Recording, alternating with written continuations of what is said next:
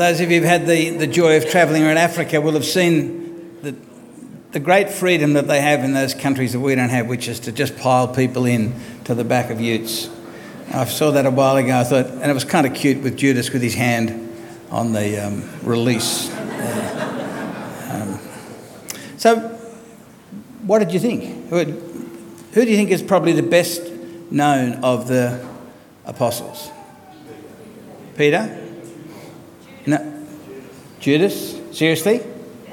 Yeah.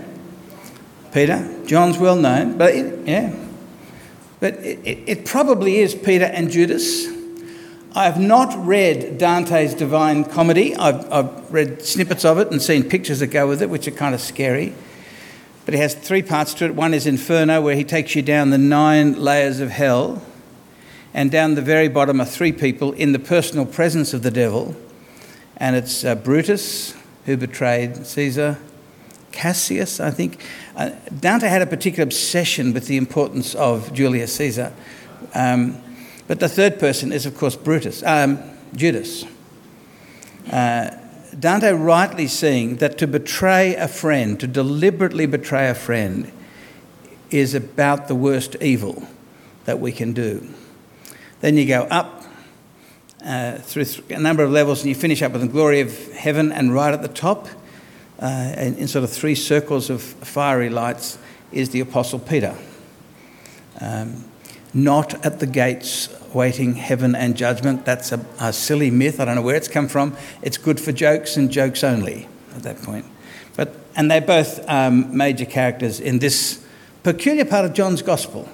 One of the blessings that you get from the pattern that St. Matt's has had from long before I got here, just working through books of the Bible, is that we are forced to look at passages that we probably wouldn't, that you're not victims of my own personal spirituality at that level. So we'll look at the part that was read after the foot washing. So let's pray that God himself would open up your mind, open up my mouth, and make this time life-changing. Lord Jesus Christ, your words are life and spirit. And we pray now as we look at you in this last few hours of your life before your death for us, that you would give us humble minds that are eager to learn from you, eager to unlearn opinions we've picked up from wherever, that we may believe and follow the truth about you. We do ask that you would transform us through our few moments together now. We ask this for your glory and honour. Amen. Well, I want to suggest today the theme is love. Now you might know, not love, please not love. You know, I can do the love stuff without being told again about love. But I want to suggest to you peculiarly, although there are lots of other magnificent things in this whole section, particularly in chapter 13, the washing of the feet, which is clearly a picture of the cleansing, where you start with Jesus and then a model for how you live. And then the passages that were read to us today, Judas, Jesus, Peter, as the part. But I want to suggest to you, it really is hung together on the reality and the importance and the beauty of God's love for you and for me. If you go back to chapter 13, verse 1, it says this: having loved his own who were in the world, he loved them to the end. And then in verse 34 and 35, right near the end, we come back to the issue of love. I sort of think of it, which isn't probably helpful, it's like a clothesline, really. It's attached at one end here, verse 1, verse 34 and 35, and the rest of it is all tied on the question of love. I listened to a song this morning. I don't want to be too rude about it, because for all I know, it might be your favourite song. It's on the glory of love. I did not like it. Things like this: I am the man who will fight for your honour. I'll be the hero you're dreaming of. We'll live forever. No, you won't. Knowing together that we did it all for the glory of love. You keep me standing tall. You keep me through it all. I'm always strong when you're beside me. I've always needed you. I could never make it alone. I tell you what, Jesus would never sing that song to you. You keep me standing tall. I've always needed you. You make me strong. I know. And it's just full of silliness. You can look it up if you feel that you need to cleanse your system, if you've eaten some poison.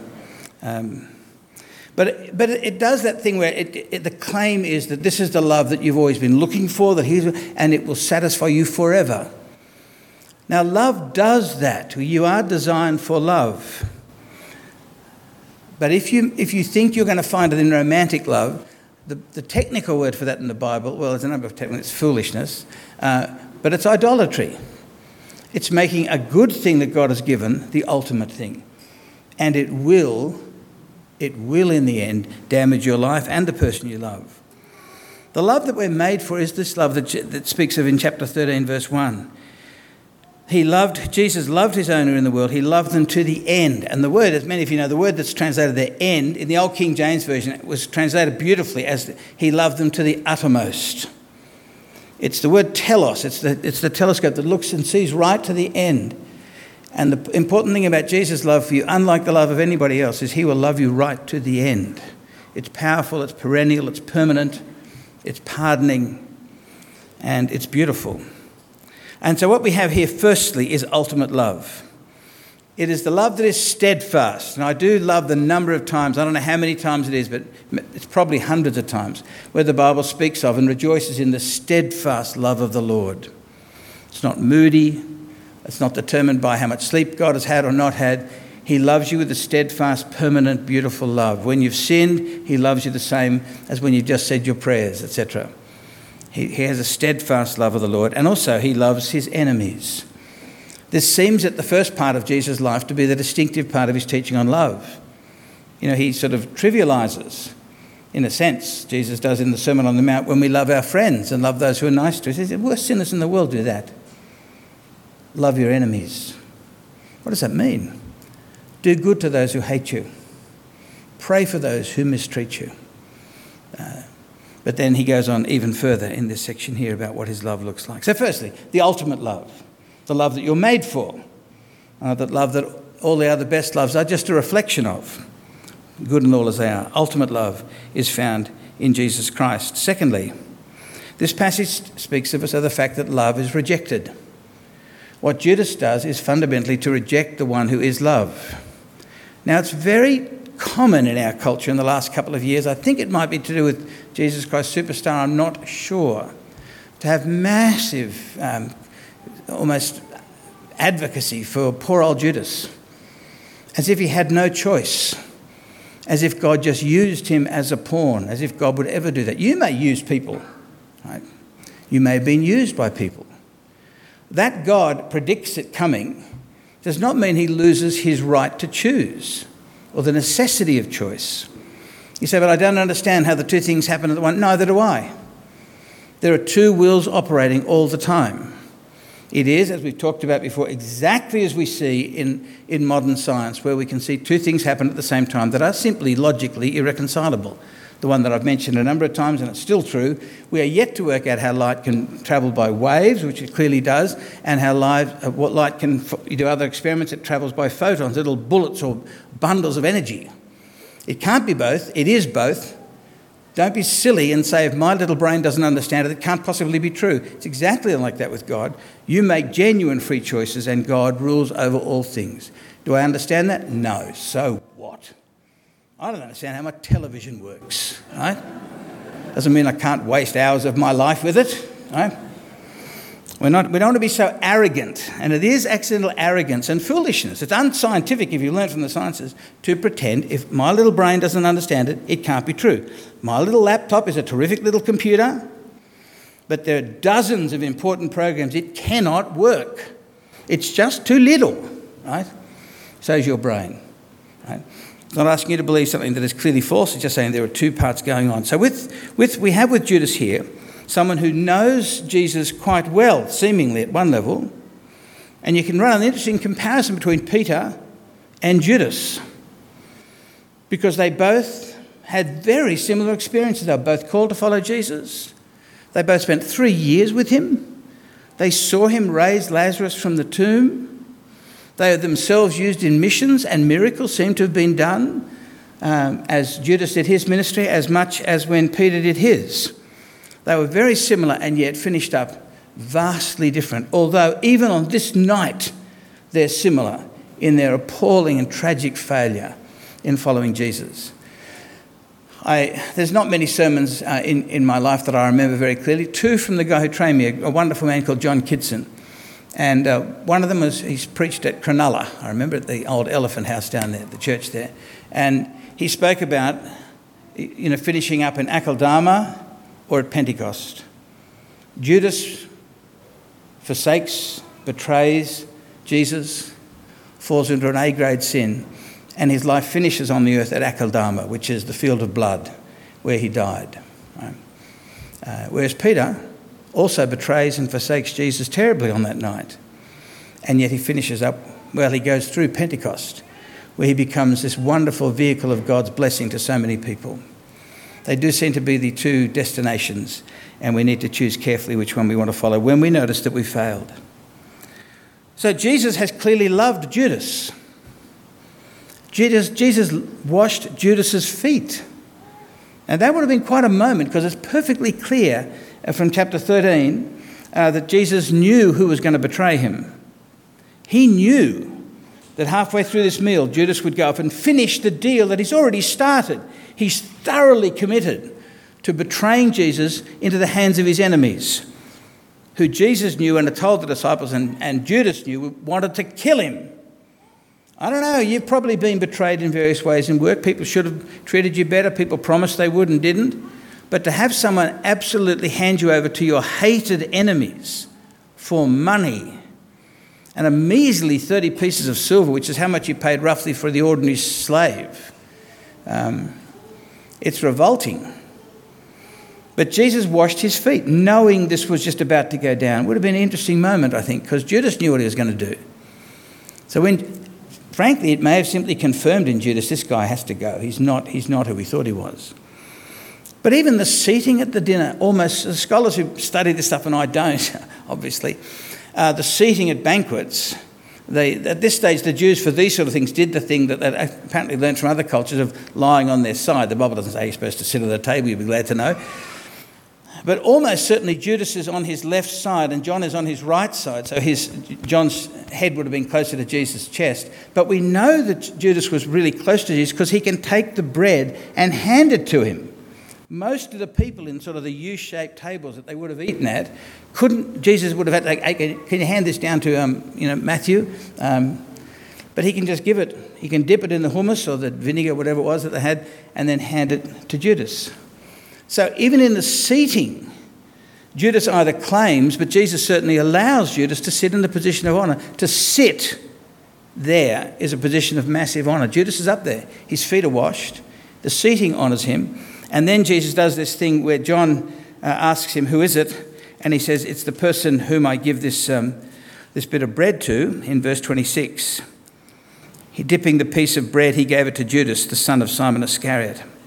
As soon as Judas took the bread, Satan entered into him. We know in chapter 13, verse 3, Judas it's being suggested by the evil one. But at this point, Judas has clearly opened up his heart and said, okay, I'm in.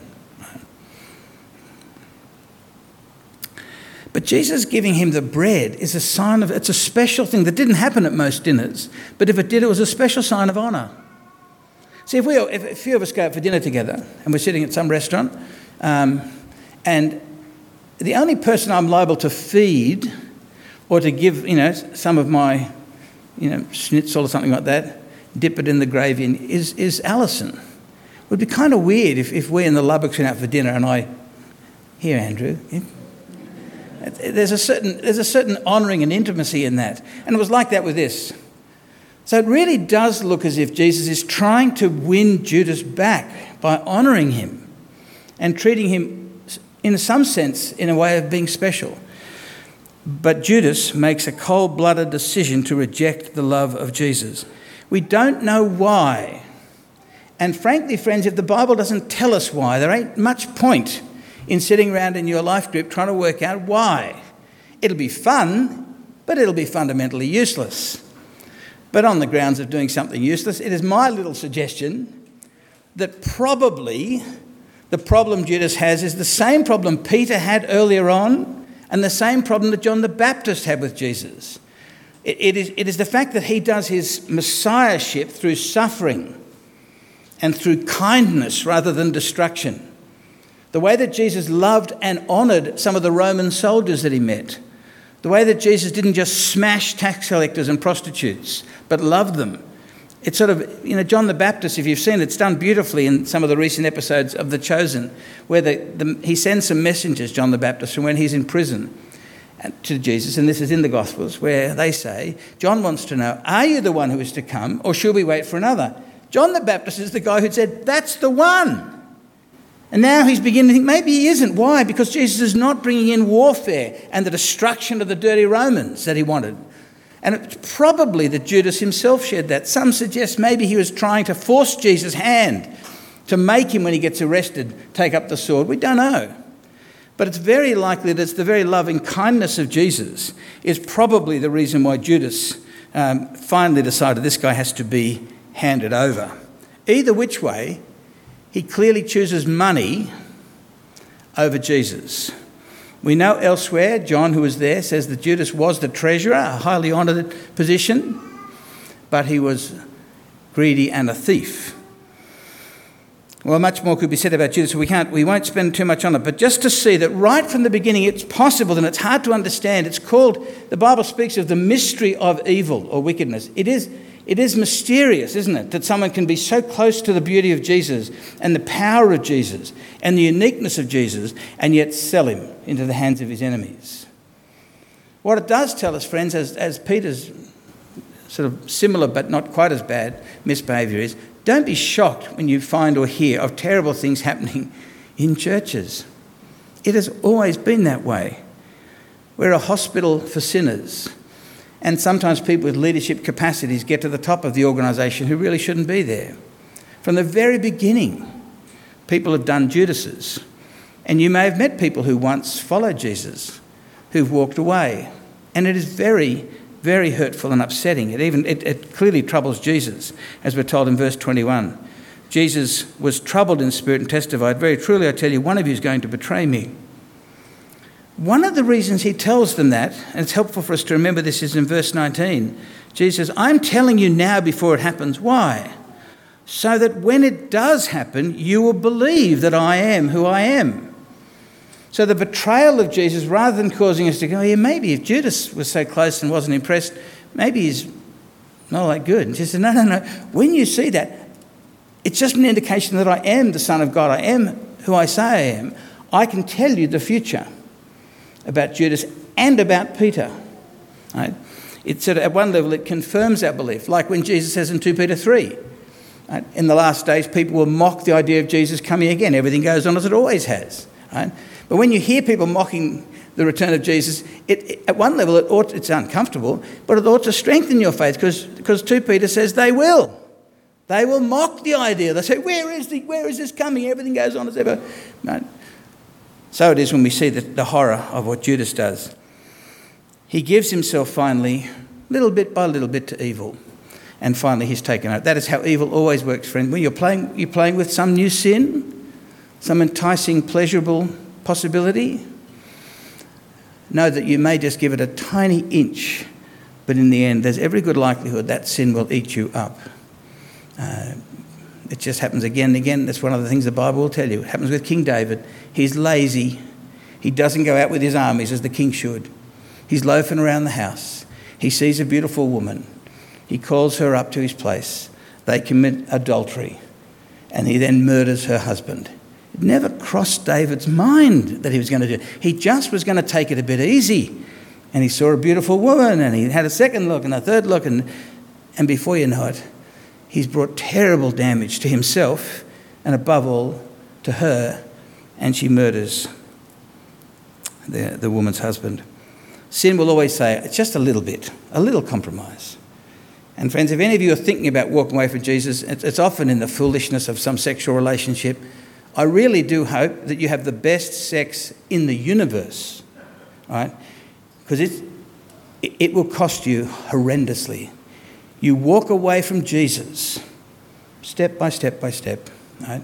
So if flipping better be worth it, it won't be worth it. The pleasures will be real. The Bible's very clear that sin brings pleasure. It's a passing pleasure, and it will destroy you.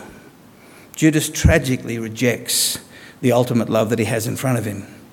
And it's there for a number of our reasons for our good. Let me look thirdly with you at the eclipse love, Peter.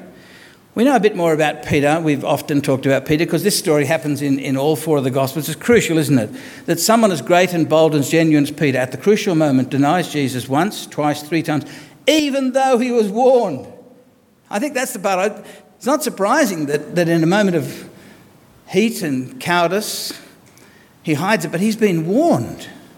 But he still falls for it once, twice, three times. And we know how Jesus says it's so important that we're willing to confess him before men. But Peter doesn't. Peter and Judas are quite similar in some ways, and yet their destiny is entirely different.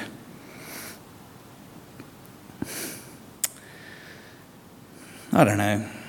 I imagine you've all had experiences when you think, oh, I really should have said something about Jesus. I really shouldn't have stayed silent. So it looks as if I agreed with the mocking talk of that. And I know what happens sometimes. We think, I don't want people to think I'm like those Christians that they hate. Here's the tragedy of that. If you don't speak up to these people who you work with, and they probably know that you're at least semi-normal, right, the stereotype stays intact. Whereas if you just say, no, well, I actually think Jesus, whatever is appropriate to say, just to say something to identify yourself with the Jesus who's being spoken badly of, or his people even. In the heat of the moment, cowardice can take over. So what we see, brothers and sisters, is from the very beginning, it's entirely possible for any semi-healthy church, like the earliest church and the smallest church around Jesus, to have rank, stinking evil in its midst and sad and pathetic cowardice in its midst. Part of the wonder of the Bible, I think, is that it's so realistic, and it makes it so clear why we all need a saviour. Well, let's look fourthly and lastly at the glorious love. When Judas goes, we have that statement, that ominous statement that John read for us, and it was night. John's gospel has been summarised. It's the gospel of the coming of the light from the very beginning. And Jesus says, I'm the light of the world. His last statements in John 12 are about the light. He's the light. Come and dance in the light while you can.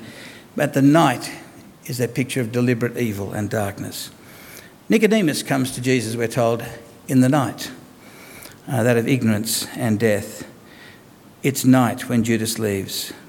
But it also begins something fresh, because now Jesus begins to teach in a way that he hasn't taught, and he'll go on for the next couple of chapters. Verse 31. Sounds a bit mysterious, this, but you'll get it's got a theme. Verse 31. When Judas was gone, Jesus said, now, very emphatic, now Judas is gone, the engine has just started up that's going to lead to Judas is going to go to the authorities, they're going to send the soldiers, Judas will show them where Jesus is, Jesus will be arrested, he'll be handed over for some jokes of a trial, he'll be handed over to the Romans, he'll be crucified. The engine is now running. Now, the Son of Man is glorified. And God is glorified in him. If God is glorified in him, God will glorify the Son in himself and will glorify him at once. You know what the topic is, don't you? The topic is glory, right? That's what it's saying, that glory. But it's weird glory, because what's really clear with Jesus is he's got this thing he talks about, the hour coming and my glory, and it's crystal clear what it all means. When what we think of as a moment of shame and defeat and tragic loss, and many people do, Jesus thinks of as the moment of absolute supreme glory. Let me just take you back to chapter 12. Jesus speaks very similarly on this in a number of times. But in John chapter 12, verse 23, Jesus is responding to stuff that's going on around him, but he says this, the hour has come for the Son of Man to be glorified. This is earlier the same day. The hour has come. Jesus keeps speaking about my hour hasn't yet come. The hour has come for what? The Son of Man, it's his favourite title for himself, the guy out of Daniel 7, who will rule the world. The hour has come for the Son of Man to be glorified. Now, what does it mean to be glorified? It's normally the thing of, it's the moment of triumph. If you're an athlete, it's the moment where you win the gold medal, or you score the key try, or you do whatever you do with carpet bowls or lawn bowls that means you win. It's the moment where suddenly people go, oh, wow, you really are a champion, and you really are a hero. Or it's an act of extraordinary generosity and courage where you sacrifice. Some people in the emergency services who sacrifice their health or their life. The moment of glory. We use it mostly, you only normally hear it in ordinary conversation around sunsets, right? Because we just can't find a word. I mean, some of them are just so spectacular. One of the things I love about the Brindabellas is the sun collapses over there. It's just so different, and so often it's amazing. Glory. Glory is the most beautiful display. And Jesus is saying, okay, the hour of glory has come. That's in chapter 12, verse 23. Look at verse 24. Listen, what does Jesus say the hour of glory is about? Very truly, I tell you, unless a grain of wheat falls to the ground and dies, it remains only a single seed. But if it dies, it produces many seeds. So Jesus consistently goes from glory, victory, beauty, splendour, magnificence to death. See, because how does the seed do its... I know it's not magic, but it can look like magic. It's magic work. This little ugly... They're mostly pretty ugly. This ugly little nothingness, how does it produce a beautiful tree? Sometimes a tree with fruit as well. By dying. That little seed has to be ripped apart for it to release the life. Right? Down goes the root, up goes the stem, the seed almost disappears. That's the hour of glory. So here Jesus says, now the Son of Man is glorified and God is glorified in him. And if God is glorified in him, he will glorify him soon. Right? He will raise him up in resurrection. But the hour of Jesus' glory is this hour, when he is brutally crucified. Right? What happens to his body is what happens to his soul. And that's the thing Jesus wants you and I to keep on celebrating until he returns with the broken bread and the poured out wine. That's where you see the beauty of Christ. And one of the marks of someone who might be coming to church, but the penny has not yet dropped, is that they still have a part in their heart that says, there's an obsession with the blood and the death. No, you don't get it, because that's where the glory is most wonderful, according to Jesus. And now it's going to happen. The engine is rolling down the road, and within less than 24 hours, he will have died for us, for our sins. That's the glorious love. That's where you see God's beauty. And that's where you see him dying, not just for his enemies, right? But dying brutally, taking the punishment for the sins that we have done, so we can be utterly set free and clean, right? Even if we've been a Judas or been a Peter.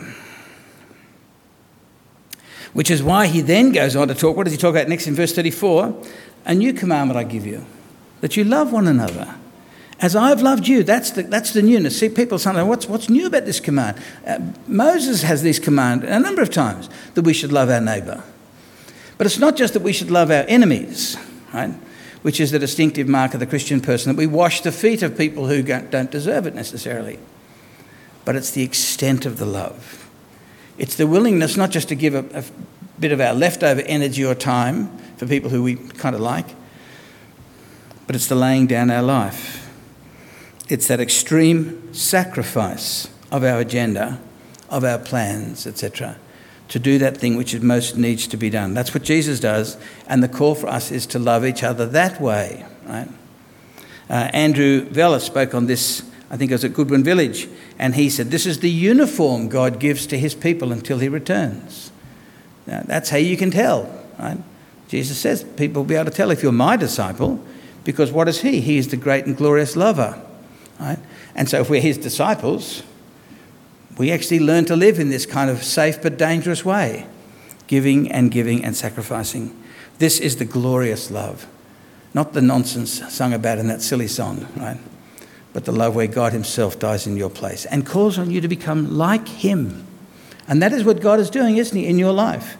That you're more loving this year than you were last year, right? We're being transformed into the glory, as it says in 2 Corinthians. That's what it is to be Christian. It's not just necessarily to have better understanding of things, although that'll help, but it's deeper willingness to love and to give and to give and to give and to give and to sacrifice and to serve, to wash feet. Peter's love was momentarily eclipsed, but Jesus loves us to the very end. Well, I imagine some of us have got to say, well, you might still be in the position of a Judas, that you may be coming to church sometimes, but you really have sold your soul, the reality of your Christian life, to something else or someone else. Could be money or career. Could be the temptation to enter into a relationship which is just forbidden. You are married to someone else or you are not married to that person. Right? Do not sell yourself in the end and lose Jesus. But if you do that, or if you know that in any number of other places you've just been a coward and you have been ashamed of Jesus, it's remarkable, isn't it? He's not ashamed of us. He's got flipping good reason to be, but we're often ashamed of him. We won't let people know that we're with him. Either which way, the call of this passage is come home. He has died for you. Peter does not go to the field of blood. He is restored in chapter 21. It's beautiful. And he calls us back and renews us and restores us. There's a lovely thing, isn't there, which is just, there's so much stuff, just the last thing before we do finally tie it up, that where Peter says, he asks this other disciple to ask Jesus. And he's described as the disciple whom Jesus loved. One of them, the disciple whom Jesus loved, was reclining next to him. Now, it's generally agreed by scholars of the book that this is John himself who wrote the book. And he begins to speak of himself as a disciple who Jesus loved. Now, to be frank, and I'm sorry to bring in such nonsense, I'm trying to work out the right word. People will do. Silly billies, with a PhD perhaps, say, now this of course is probably a homosexual relationship. Jesus loved John, the disciple who Jesus loved. He did spend a lot of time with blokes. As I've shared with you, I have a mate, Thomas, who Alison has sometimes joked, you love Thomas more than you love me. Now I don't, and it's quite different. But I do love my mate Thomas. I'm looking forward to holidays in a few months' time. I'm going to go and spend some time with him and his wife on their new farm. If you think there's any particular sexual attraction between me and that ugly mongrel, you're completely mistaken, right? He's not called Medusa or Yeti for nothing, right? Do I love him? I certainly do love him, right? It's part of the pathetic, tragic, shallow nature of our culture that any mention of the word love, because of our culture, is all tinged with sexuality, where it need not be that at all, frankly. But John describes himself as the disciple whom Jesus loved. Mary and Martha describe their brother Lazarus when they try to get Jesus to come and help and says, the one whom you love is sick. That's in verse 3 of chapter 11. In verse 5 of chapter 11, the disciple who Jesus loved, who wrote the gospel, says, Jesus loved Martha and Mary and Lazarus. So Jesus loved all his disciples. But it just seems that John just was a bit blown away by the fact that he was loved. Right? Even though, like the other disciples, he ran away at the crucial moment. And that's why he's, I think, one of the finest names of anyone in this church is a guy called Amadeus. You'll know who this bloke is. Yeah, that's right, it's Mozart. Right? Wolfgang, what does Amadeus mean? That's all Christians are Amadeus. It means beloved of God. It can mean lover of God, or it can go either way. But far better for us to think of ourselves, we are the beloved of God in spite of our sin. Peter was beloved of God. John was beloved of God. We can be restored. If you find a picture of this statue, I'll give you money. Not much, but some. Because I've been looking for a picture of this statue that I read about in a book by a man who spent much of his life in India for years, can't find it. But apparently, and he's not a liar, this bloke, you go into this Bible college missionary training thing for Indian folk taking the gospel out to their own people, and in the middle of the quadrangle is a very impressive statue of the Apostle Peter. And he's looking with a visionary look out through the gates of the college taking the gospel out where it needs to go. And he's looking, it's very impressive. If you get closer to it and you look at the title around it, it says, Jesus washing Peter's feet. And then you look at the feet of the statue, and there's Jesus, as we saw earlier, being the servant and washing Peter's feet. What is it that makes Peter impressive and able to go and take on the world as he ended up saying? It is the love that he's had from Jesus. I imagine after this night of betrayal that he did and forsaking Jesus, he probably needed not just his feet washed, but his whole legs washed, right? He'd got himself seriously messed up. But that is what Jesus does. So it's having been loved by Jesus and washed and forgiven. That is the thing that empowers us to love each other and to take the good news to others. That's why we go on about being gripped by the love of Christ from 2 Corinthians, being compelled by the love of Christ. That we want people who don't know his love, who are strange, to become and to believers and trusters, but not to stay there, but to get to know Jesus well enough that love is the only word to describe it. It's his love, as it says in 1 John. We love because he first loved us. So to keep growing in that, and that's part of what the Lord's Supper does. It keeps saying, Jesus, I want you to remember I died for you. I want you to let that sink a little deeper into your heart and soul, right? That you'll know that you are Amadeus, that you are beloved of God. Let's pray. Lord Jesus, we all know that we are unworthy of your love, the ultimate extreme love that you have for us, your willingness to do anything to save us. Thank you for your steadfast love, that while we go up and down and are sometimes cowards and sometimes selfish, you just continue to love us because you love us, because you are love. And we do thank you for the realism of this part of your word. But thank you, Lord, that you can so quickly restore us as we come back, as Peter did, rather than in despair as Judas did, to come back to you for renewal.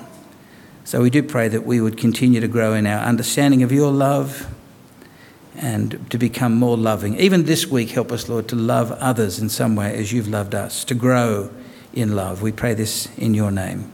Amen.